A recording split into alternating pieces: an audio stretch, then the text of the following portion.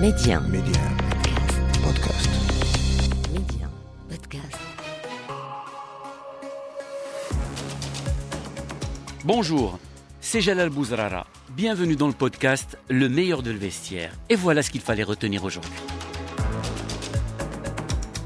Enfin, l'injustice est réparée. C'est pas moi qui le dis, mais je me souviens très bien des mots de quelqu'un qui se sentait un peu mal de l'avoir convoqué pour jouer quelques minutes avec l'Espagne et le priver pendant toutes ces années de pouvoir jouer des matchs internationaux, de pouvoir jouer par exemple la dernière Coupe du Monde. Je parle de Vicente Del Bosque, qui avait exprimé à plusieurs reprises ses regrets. Munir El Haddadi aujourd'hui est heureux et quelque part Vicente Del Bosque, quelqu'un qu'on aime bien en Espagne, se sent un petit peu mieux aujourd'hui sûrement. À l'époque, il y avait eu quand même une certaine pression sur le sélectionneur, notamment dans la presse espagnole, en disant il faut absolument le convoquer très vite, histoire qu'il joue avec l'Espagne et qu'il n'aille pas jouer avec le Maroc. Après, on sait que Munir n'était plus indispensable à la sélection espagnole, mais même si on peut être heureux pour lui aujourd'hui, ce sont quand même plusieurs années de gâchis liées à l'intransigeance de la FIFA pendant de nombreuses années. Voilà, il avait joué exactement, Fred, 13 minutes et c'était en 2016.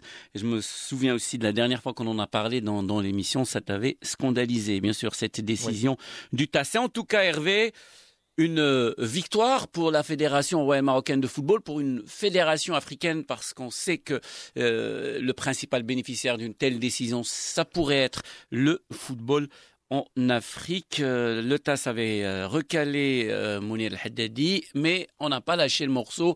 Et aujourd'hui, la fédération et Munir El Haddadi obtiennent gain de cause. Oui, je me souviens bien de la conférence de presse de Vahid Valiodzic, rappelez-vous, quand le TAS avait refusé, mais le TAS se basait sur autre chose, c'était sur les textes précédents. Et à l'époque, Vahid avait quand même dit, on va encore tout faire pour. Pourquoi ? Parce que le président Lechka avait évidemment la volonté d'aller au bout de ce qu'il voulait faire depuis le début, c'est-à-dire pouvoir lui redonner sa chance de participer à une aventure avec l'équipe des Lions.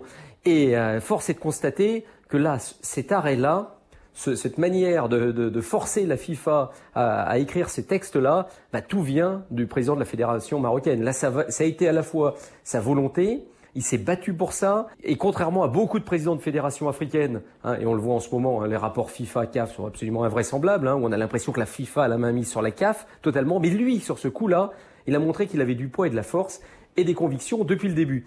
Ça a été un combat de longue haleine, pas simple. Moi, j'avoue honnêtement que la dernière fois, quand j'ai vu le résultat du TAS, je pensais que c'était terminé. Mais non.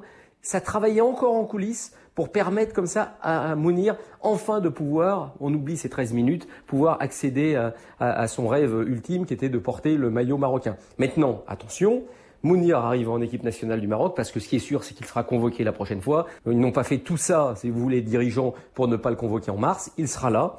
Mais il n'est pas dit non plus qu'il sera titulaire. C'est-à-dire que c'est un atout supplémentaire pour l'équipe du Maroc, parce que c'est un joueur qui a de la qualité et il va peut-être se révéler aussi en Afrique avec son style à lui, et ça va lui permettre de faire peut-être des différences. Mais il n'est pas sûr aujourd'hui, si vous voulez, qu'il va entrer comme un titulaire assuré dans l'équipe. À Séville, il joue pas tellement. Enfin, c'est un remplaçant, disons qu'il joue, mais en tant que remplaçant et quelques minutes par-ci par-là. Donc c'est aussi à lui de faire ses preuves. Mais ce qui est certain, c'est que maintenant on lui donnera la chance de les faire. Et c'est vraiment une grande victoire pour le football marocain, une grande victoire pour l'Eshka, et c'est aussi une grande victoire pour le football africain, parce qu'il faut pas se mentir, là on parle d'un cas précis qui est Munir, tout a été fait pour lui au départ, mais il y a beaucoup d'autres cas. Il y a des joueurs congolais, par exemple, qui avaient joué avec l'équipe de Belgique. Il y a pas mal de joueurs comme ça qui vont pouvoir, grâce à cet assouplissement des règles, alors c'est pas n'importe quoi, on dit pas vous avez 25 sélections avec une autre équipe, vous pouvez revenir. Non, c'est des assouplissements quand même assez infimes. Lui, Munir rentrait dedans parce que 13 minutes contre la Macédoine, franchement, c'était absolument ridicule. Donc voilà, comme l'a dit Fred, une injustice est